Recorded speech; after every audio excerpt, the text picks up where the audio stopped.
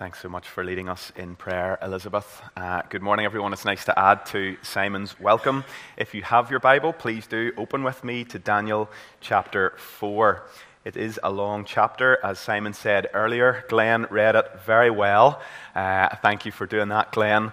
But there is one single main point to this big, long chapter, and it is found in the final verse. Those who walk in pride, he is able to humble. These are the last words of King Nebuchadnezzar in the chapter, and they are, in fact, his last words in the whole book of Daniel. They give us clearly the main lesson of the chapter. And I want to show you how the actual structure of this section of the book of Daniel emphasizes clearly that this chapter and the next are all about God humbling the proud.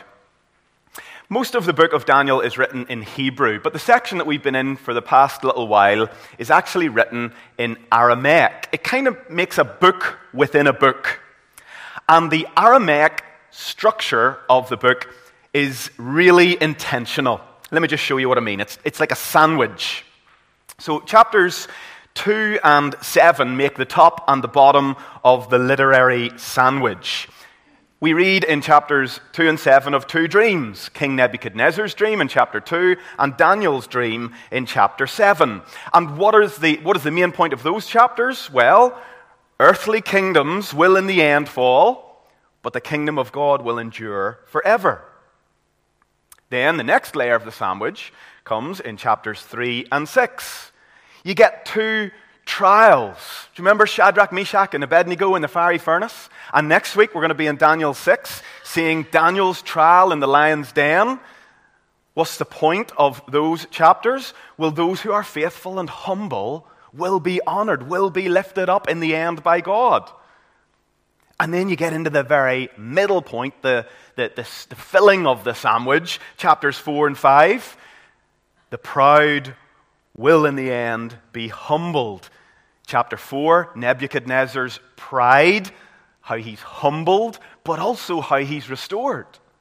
And then chapter 5, Belshazzar's pride. Sorry, I said Daniel 6 next week. It'll be in 2 weeks. Daniel chapter 5 next week. Belshazzar's pride, but he's not restored. He ends up being judged by God and executed. So you see the sandwich structure there in this Aramaic, originally written in Aramaic part of the book. The author is compiling it to get our attention, to make this simple point. God opposes the proud, but gives grace to the humble. The message is clear. And Daniel chapter 4, that we're going to be zooming in on this morning, stands as an encouragement for us, but it also stands as a warning to us. Those who walk in pride, God is able to humble. How's that an encouragement? Well, think of the hardest-hearted, proudest unbeliever you know. You think they're so far away from being a Christian. Those who walk in pride, God is able to humble. God can humble that person, that son, that daughter, that prodigal, that father, that mother, that friend, that colleague. God can humble them and break them and save them in a moment. That's to encourage us. Keep witnessing. Keep praying. Be patient. Be hopeful. But this chapter's not here just to encourage us. It's also here as a warning for us. Those who walk in pride, God is able to humble. If you find yourself flirting with pride this morning, Christian or non-Christian, this passage calls us to repent and to humble ourselves before God has to step in and humble us. What is pride in Scripture? It's thinking and living like you don't need God. Pride in the Bible is putting yourself in the driver's seat of your life and putting God in the back seat. It's exalting self to the center and wanting everyone to admire us. Pride makes God an afterthought. What does God think of human pride? Well, we're going to see that over this week and next. But there's one very terse proverb, chapter 8, verse 13, where God simply says, "Pride and arrogance I hate." It's not a question for any of us of asking, do we have pride in our hearts? It's asking, where do we still have pride in our lives, and in what way does it show up? This passage invites us to examine ourselves and to keep fighting the sin of pride and choosing to pursue the life of grace and hope-filled humility. God loves to see humility in his people. He hates to see pride in his people. This passage is here to make us a people who delight to say, God, you are God and I am not. You are sovereign and I am not. You must increase and I must decrease. And the passage does this by recording for us Nebuchadnezzar's own account of how he was humbled by God and brought to the realization that God was God and he was not God. I don't know if you've ever noticed this. Nebuchadnezzar seems to be converted in the book of Daniel. I don't think I'd ever appreciated that until I studied it more carefully in preparation for this series. This is Nebuchadnezzar's journey from being a proud and arrogant unbeliever to becoming a humble and hope-filled follower of God. And this account is here so that we will learn from it. This is Nebuchadnezzar's testimony. It's one of those stories where you get the end of the story right at the beginning. I don't know if you've seen the movie Forrest Gump. It's one of my favorites, where you get really, the whole movie begins at the end with Forrest sitting on a bench. And he's about to get a bus, I think, to go and see Jenny. And then he sits there and person after person comes along and he tells them the whole, here's how I came to this point where I'm sitting on this bench right now. Well, that's essentially what we have going on here. Look at verse 1. Nebuchadnezzar makes an announcement. He says, I have something to proclaim to all peoples, nations, and languages. What is the proclamation? Well, it's something very personal. Verse 2. It has seemed good to me to show the signs and wonders that the Most High God has done for me. Notice how personal that is. I want to tell everyone what the Most High God has done for me, the king. Then in verse 3, we get this beautiful poetic statement that gives us the substance of what Nebuchadnezzar has come to see through the revelation of God. Verse 3, his kingdom is an everlasting kingdom. His dominion endures from generation to generation. And it's after this introduction where in verse 4 he says, let me give you the story of how I came from being a pagan unbeliever to where I recognize that the one true living God is the one true living God. Let me tell you my story. And he recounts his story in 3 main sections. The first is the longest, and I'll spend the lion's share of time there. It's in verses 4 to 27. And here Nebuchadnezzar recounts the time when God warned him of his pride problem. In verse 4, Nebuchadnezzar explains, there was once a time where I was enjoying ease, both at home and in my professional life. That's what he says. Look, I was at ease in my house and prospering in my palace. That means my personal life, my professional life, it was all going so well. But then in verse 5, he says something happened that shattered his peace. I saw a dream that made me afraid. He recounts in verses 6 and 7 how he called in his best dream interpreters But they were unable to help him and give him the interpretation of his dream. You see, the Babylonians had books and loads of explanations for what were typical things in dreams and how you could interpret them. But once again, here we see the failure of his pagan Babylonian system of religion. It couldn't set his heart at rest. Then in verse 8, Nebuchadnezzar says, "Then at last Daniel came in before me." Now, we've met Daniel a number of times in this book. We've seen him already, a man of God with a real gift for interpreting mysteries, understanding dreams. God gave Daniel great insight. So over against the darkness of paganism, here was one who walked in the light, Daniel, and who could shed light on the king's troubled heart. So then what you get in verses 10 to 17 is the king recounting his dream to Daniel. The king tells Daniel that in his dream he saw a great tree, and its top reached up to heaven. It had beautiful leaves and abundant fruit. It provided food and shade for all animals and people who rested under it. But then Nebuchadnezzar recounts to Daniel something happened. One described in verse 13 as a watcher, a holy one, came down from heaven and called for the tree to be chopped down, for its branches to be stripped bare. A stump was to remain, but the language makes clear that the stump was symbolizing that this was about a person. Verse 15, "Let him be wet with the dew of heaven, that is exposed to the outdoor elements. Let his portion be with the beasts in the grass." Verse 16, "Let his mind be changed from a man's, and let a beast's mind be given to him, and let 7 periods of time pass over him." This troubles Nebuchadnezzar deeply, as you can imagine. Could I be the guy getting chopped down? In verse 17, we're told the reason for the dream being given.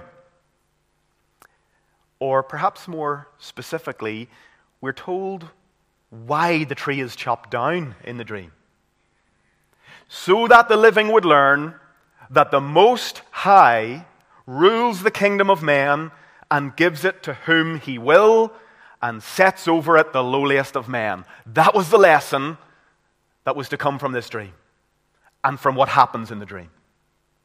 So in verse 18, after recounting all of that, Nebuchadnezzar pleads with Daniel, who he's named Belteshazzar after his gods. And he says, "Daniel, Belteshazzar, tell me the interpretation of this dream, because my wise men are useless. But you, I know you have a different spirit." So, stay with me now as I recount this. Verses 19 to 26, Daniel proceeds to give the interpretation to Nebuchadnezzar. He recounts the dream. He gives the interpretation, and he essentially says this, verse 20, "The tree you saw," then he gives the description of it, and then jump down to verse 22, "The tree you saw, it's you, Nebuchadnezzar. You're the tree in the dream. This tree that was strong and tall and had an influence that extended far and wide, it depicts that you've grown and you've become strong. Your greatness is renowned. Your dominion extends to the ends of the earth." But then Daniel recounts the details about the tree being chopped down, and in verse 24 he interprets what this means.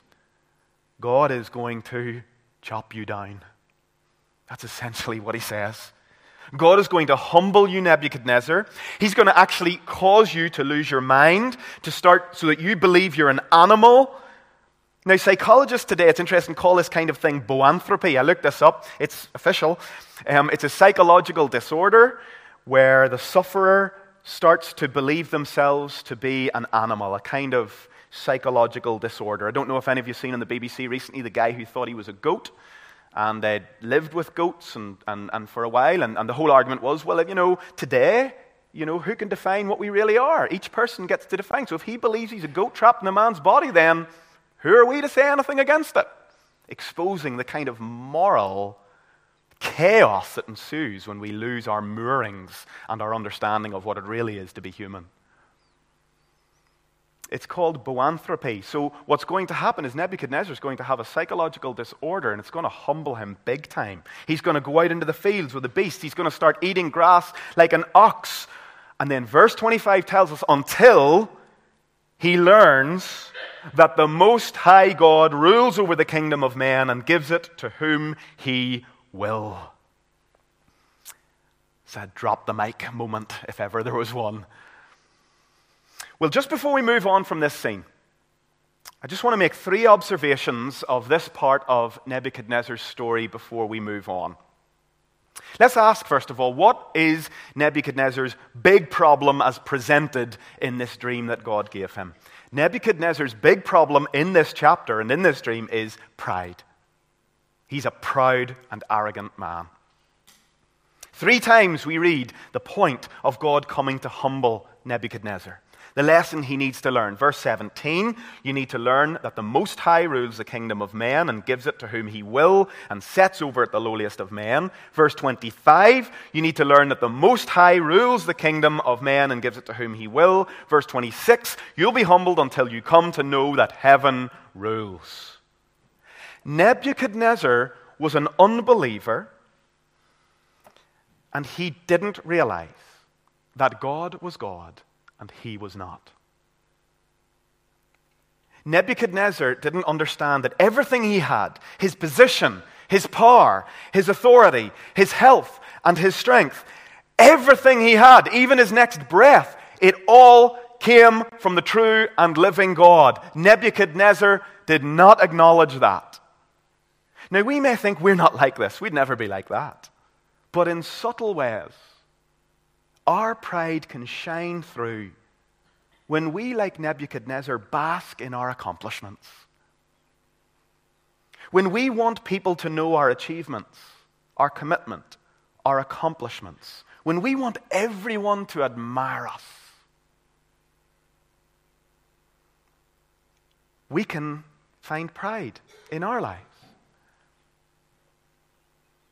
We can forget that everything we have, including our greatest gifts and abilities, every day of health that enables us to work so that we can gain money and be successful, it all comes from God. You know, the Apostle Paul, writing to the Corinthians in 1 Corinthians 4:7, had a very stirring message for a church that had become proud. He looked out in the Corinthians and he said to them, "What do you have that you did not receive? And if you received it, why do you boast as if you did not receive it?" That is the message that Nebuchadnezzar needed to hear. Your power, your position, your authority, what do you have that you have not received from God? And if you've received it from God, then why are you boasting as if you did not receive it? Now that applies to every one of us. You think of all your accomplishments, all your successes, all of your blessings, all of your health, all of your strength, everything you have this morning, the fact that you're well enough to be sitting here and that your ears are hearing, everything from God. Are you recognizing that you have nothing apart from God and what He has granted you? Or are you strutting about in pride? Have you forgotten how dependent you are? That's the first lesson that we're to draw from Nebuchadnezzar's pride in this scene. Second, look at how gracious God is towards him in this scene. That's the second thing I want us to observe. God gives King Nebuchadnezzar here a revelation. He warns him through this dream. Then, secondly, he gives him a preacher, Daniel, someone who can interpret the dream and apply it to him. And then, if that's not enough, God gives Nebuchadnezzar an opportunity to repent. In verse 27, look, Daniel calls Nebuchadnezzar to repent in light of this dream. He says you have to break off your sins and practice righteousness. Break off your sin of pride, Nebuchadnezzar. Walk in righteousness. And then look at what Daniel says, there may perhaps be a lengthening of your prosperity. Repent, because there could be hope that God will turn and restore you and change your heart. And then in verse 29 we read that everything went on as normal for Nebuchadnezzar for 12 months. God gave him a message, a preacher to apply and interpret the message, and then he gave him an opportunity to repent. Now let's just think about ourselves this morning. God could be speaking to you.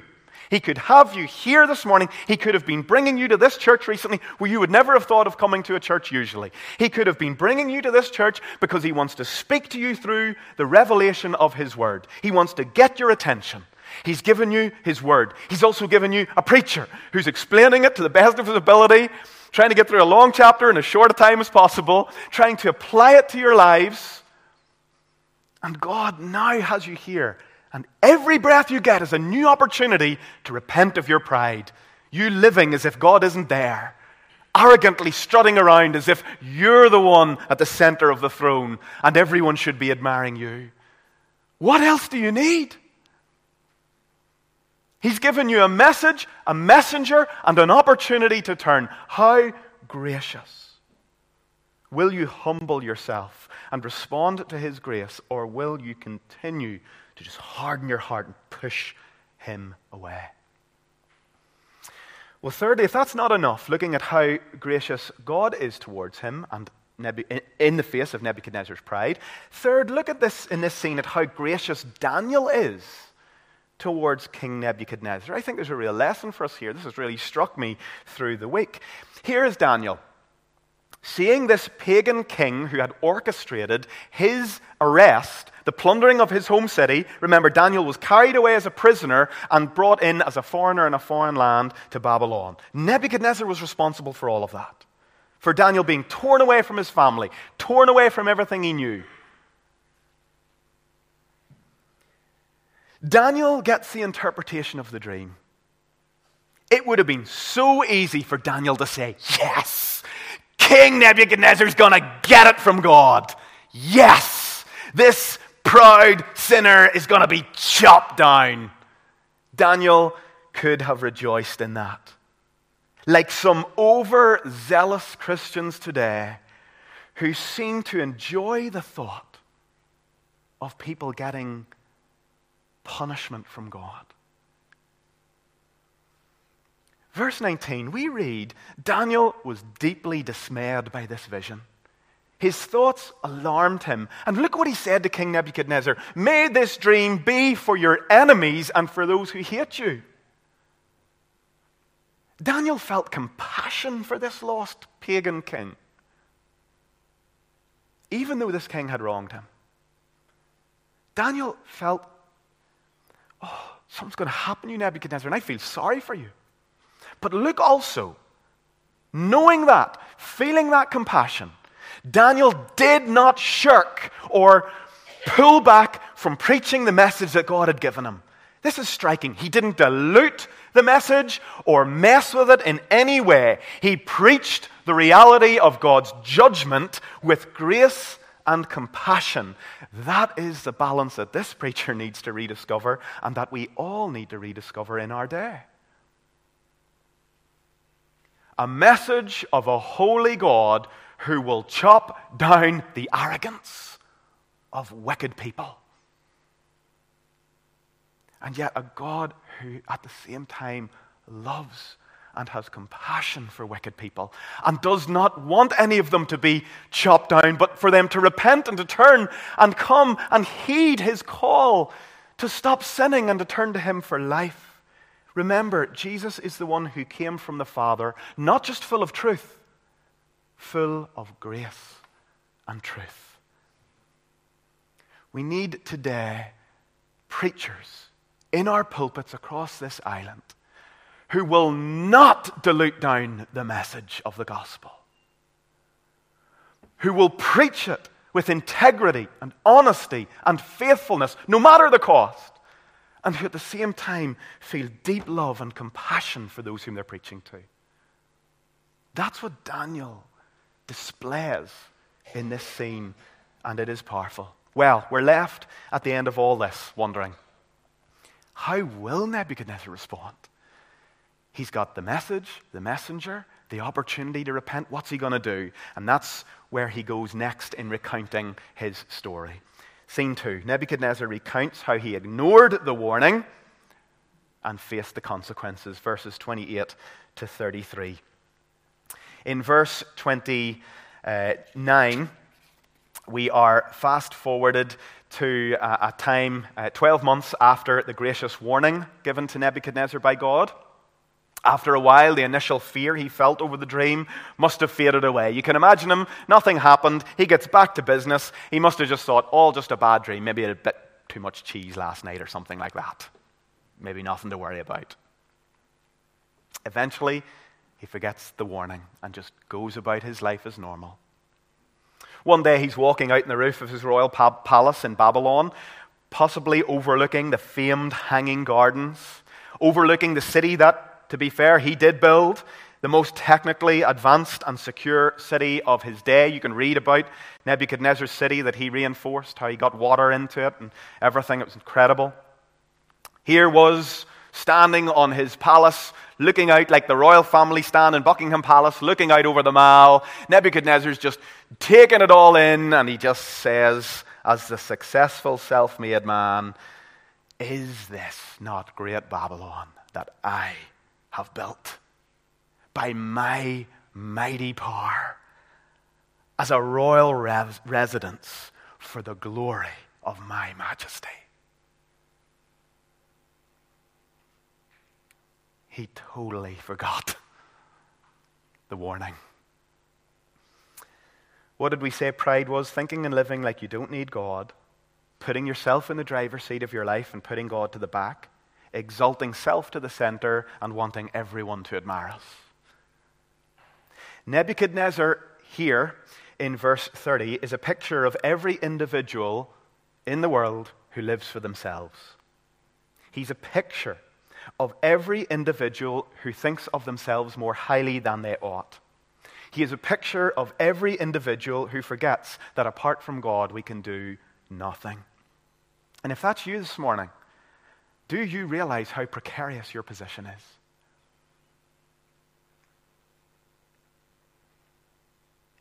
You are continuing to reject and offend the God who has been so good to you. It's like God is holding you up from eternal wrath and judgment, and you're just slapping him in the face, even though it's him that's holding you. And if you slap him and he drops you, that's it. Judgment forever. We'll see that next week in Belshazzar's account. God has given you everything, every breath. Will you not honor him? Well, in verse 31, we read that the words weren't even fully out of Nebuchadnezzar's mouth when a voice speaks from heaven. God speaks, tells him his worst nightmare is about to become a reality. Verse 33, we read the word was fulfilled against Nebuchadnezzar that was portrayed in the dream. He became outwardly what he was on the inside in his pride, a brute beast. God brought him low. But remember, there was a word of hope given back in verse 26 to Nebuchadnezzar. He would be humbled in this way, but the kingdom would be restored to him if he would turn and acknowledge that heaven rules. Before we move on to the third scene, let me just ask, what is it going to take for you to acknowledge that heaven rules? What is it going to take? How long will you keep resisting and seeking to be your own God? It is the most liberating thing in the universe to not be in the driver's seat in your life. To give that place to God sets you free. That's how you flourish. When you don't say, "I'm God," but when you say, "He is God," that is liberating. So Nebuchadnezzar is humbled. He is reduced to beastly status, symbolically depicting how awful pride is before a holy God. But that's not the end of the story. And here then we get the third scene when Nebuchadnezzar recounts how God graciously lifted him up out of that place of humiliation. Verses 34 to 37. In this final section, we get what we could call the confession of a humbled sinner. This is a confession that rightly acknowledges who God is and who man is. If you're here and you're wondering, well, what do I have to do to humble myself before God? There's so much in this last scene to help you. In verse 34, Nebuchadnezzar says, at the end of the days, I lifted my eyes to heaven. His pride was finally broken, and he looked away from himself to God. His reason returned. He says that twice in this account. It is the most reasonable thing in the world to surrender your life to God. He starts to bless and praise and honor the one true, most high, eternal God. Now, there are 4 truths that characterize his confession here. The first thing he does is he confesses the sovereignty of God. His dominion, this is the last part of verse 34, his dominion is an everlasting dominion, and his kingdom endures from generation to generation. What's he saying there? He's saying essentially, God rules, I don't. He's sovereign, I'm not. Look at the end of verse 35. None can stay his hand or say to him, what have you done? Nebuchadnezzar confesses the sovereignty of God. That is the first thing any sinner must do to humble their heart before God. Say, okay, God, you are God, I'm not God. Second, he confesses the weakness and neediness of humankind. Verse 35. All the inhabitants of the earth are accounted as nothing. You see, there is no true knowledge of the self without a knowledge of God. When he recognizes the greatness and grandeur and majesty of God, he looks at himself and goes, Lord, compared to you, we are dust. We are nothing. Third thing he does, he confesses God's righteousness. Verse 36, God returned to Nebuchadnezzar his reason and his kingdom, and now he was a man with a renewed mind, a deep appreciation of where everything he had came from. And in verse 37 he says, now I, Nebuchadnezzar, praise and extol and honor the King of heaven, for all his works are right and his ways are just. Notice he doesn't look back now that he's enlightened and say, God, you did wrong to me in treating me that way. You were over the top, Lord. He sees God. And he says, all your works are right and all your ways are just.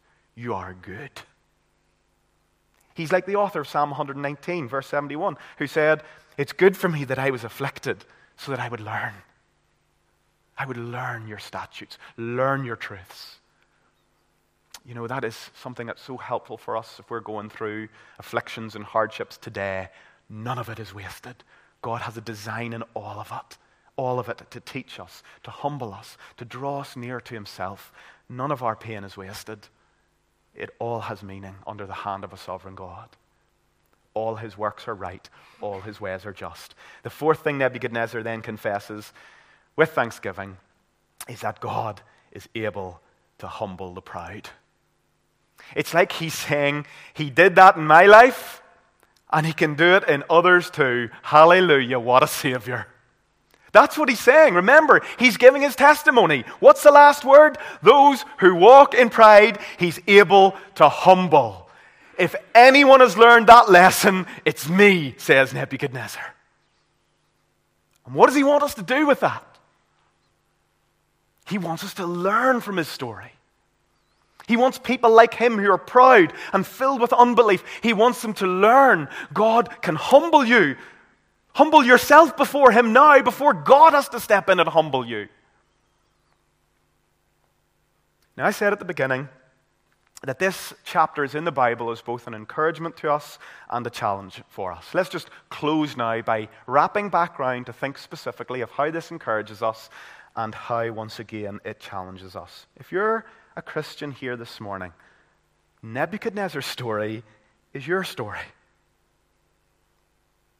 We, by nature, were proud, we loved our self-sufficiency, and we were totally blind to it. God opened our eyes. God came to us in our low estate, and he saved us. We were beasts in our sin, and God came to us and transformed us. He restored us. He restored our reason to us, helped us to see the sense of pride and rebellion against God. He gave us his Son, the Lord Jesus. The whole of the Old Testament drives towards how the Old Testament shadows and messages are fulfilled in Jesus Christ. God the Father gave his Son, Jesus Christ. And Jesus Christ, we're going to be thinking about this in just a little few weeks away time when we get into the Advent season. Jesus humbled himself so that we could be lifted up. Jesus humbled himself. Think of Nebuchadnezzar being humbled, going low, becoming a beast. Jesus went low when he entered into this world. He humbled himself through life as a man of sorrows, acquainted with grief. He humbled himself by bearing our pride and arrogance on himself on the cross. He humbled himself by taking our humiliating, beastly judgment and death. Jesus became the beast on the cross so that we could become beautiful, transformed by grace, filled with hope-filled humility. You know as well as I do, there's a movie out there called Beauty and the Beast. It's great. I've watched it with my daughter many times. Well, Jesus became the beast so that we could be beautiful.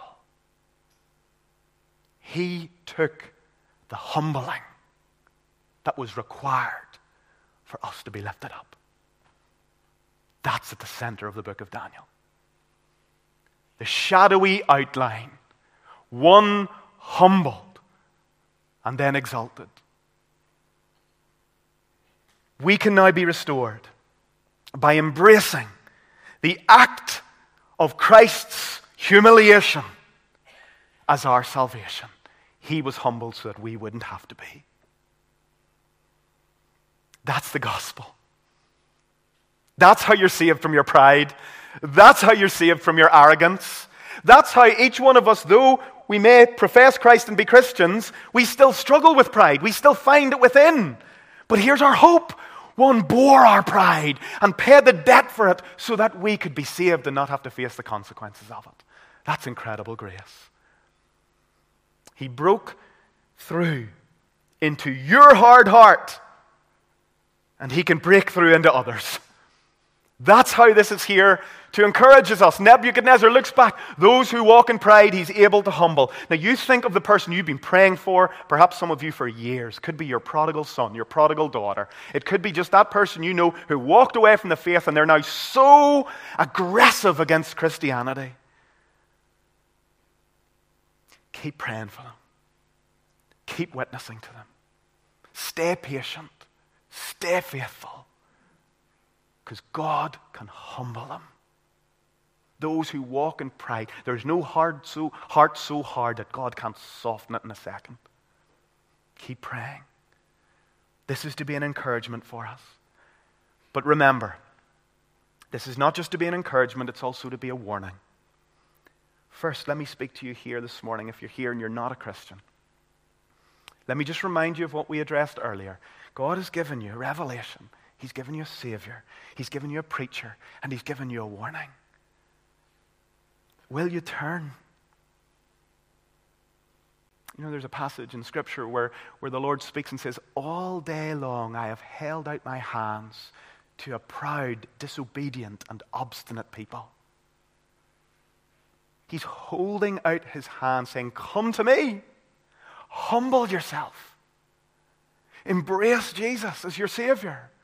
Take yourself out of the driving seat and put me in the driving seat.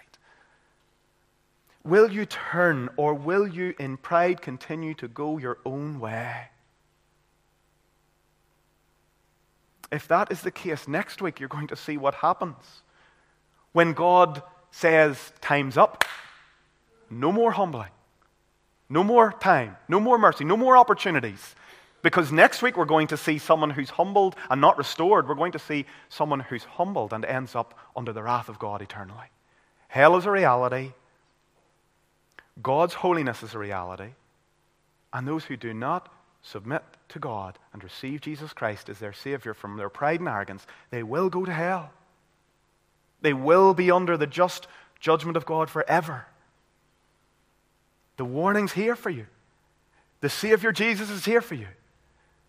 You will have no excuse in that day. And yet now is a day of grace where you can say yes. You can do what Daniel said. Nebuchadnezzar, you've got to repent. You've got to turn away from your life of arrogance. You've got to turn away from your pride. Perhaps there's a chance for you to get out of this. And now we know at the side of the New Testament that the way for us to be saved from God's judgment is by receiving Jesus Christ. But once again, I don't think this is a warning just to those who are not Christians. I think this is also a warning, this chapter, for Christians. You see, it's easy for us to bow the knee before God, but then to go on in our Christian lives and to soon forget that God is God and we're not. We can get quickly self-sufficient and self-centered. We can get hard. We can slide back from a humble posture and walk around like we own the place. This passage calls us to keep cultivating humility at the center of our lives. How do we do that? Every day I'd encourage you to preach the gospel to yourself. Tell yourself every morning how needy you are. God, I need you. You're God, I'm not. That's a good phrase for you to take in as soon as you wake up. God, you're God and I'm not. Confess your need every day. Live near the cross, the greatest act of humility in history. Live your life there and say, Lord Jesus, apart from you, I can do nothing. Remember, 1 Corinthians 4:7, what do you have that you've not received? And stop strutting about as if you're the boss. Because you have nothing but what God has given you. Don't forget that. So, in light of this encouragement and this warning, how will you respond? Remember, the king's problem here was he did not respond to the light that was given to him. And anytime we hear the word of God and we do not humble ourselves and worship, we are like him. How will you respond? Will this just be another sermon that fades away and you just get on with another week without responding appropriately to what God's calling you to? Or will you, just in your heart now, humble yourself and join with the long line of people? Nebuchadnezzar, the pagan king, is one of them. Join with the long line of people who were brought from a place of pride to a place of humility. Lifted up again, restored by God's grace, and forever who sing, then sings my soul, my Savior God to thee, how great thou art. Let's pray.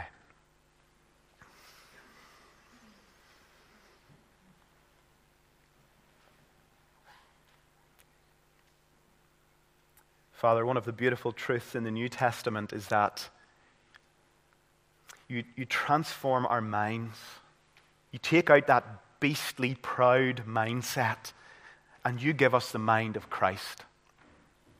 And I pray as we respond this morning, if there's someone here this morning and the word has been touching them in a particular way, and they sense in their heart the tug of the Holy Spirit, convicting them and saying, you've got to get right with God. I pray this morning that that person wouldn't go out of here without seeking help, turning to Jesus, humbling themselves before God, and finding the life and the liberty that comes from that. Lord, if we're here and we're Christians and we've been just for a long time strutting around in pride, having forgotten that everything we have is from you, oh Lord, help us rightly to respond now and to renew our posture of humility before you and to give you again the throne of our heart. Those who walk in pride, you are able to humble. Oh Lord, we know that you oppose the proud and you give grace to the humble. We ask in Jesus' name for our portion of grace to humble us and to raise us up so that we will become more beautiful, to reflect the beauty of the humility of Christ. For we ask it in his name. Amen. Amen. Well, for our closing hymn this morning, we're going to sing of what I just prayed about, praying that the mind of Christ our Savior would live in us from day to day. This is a lovely hymn that speaks of us humbling ourselves so that we will grow more in grace. Let's stand as the musicians begin and respond with this hymn.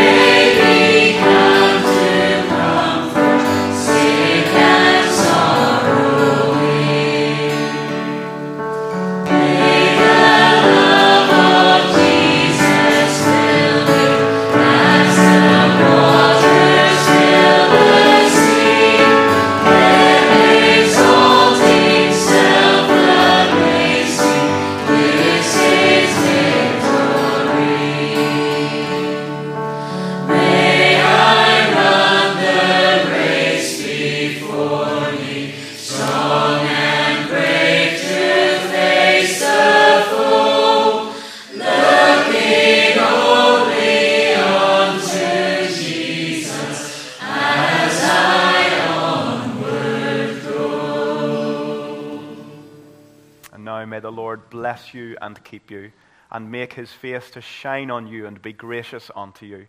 May the Lord lift up his countenance upon you and give you his peace in Christ Jesus our Lord.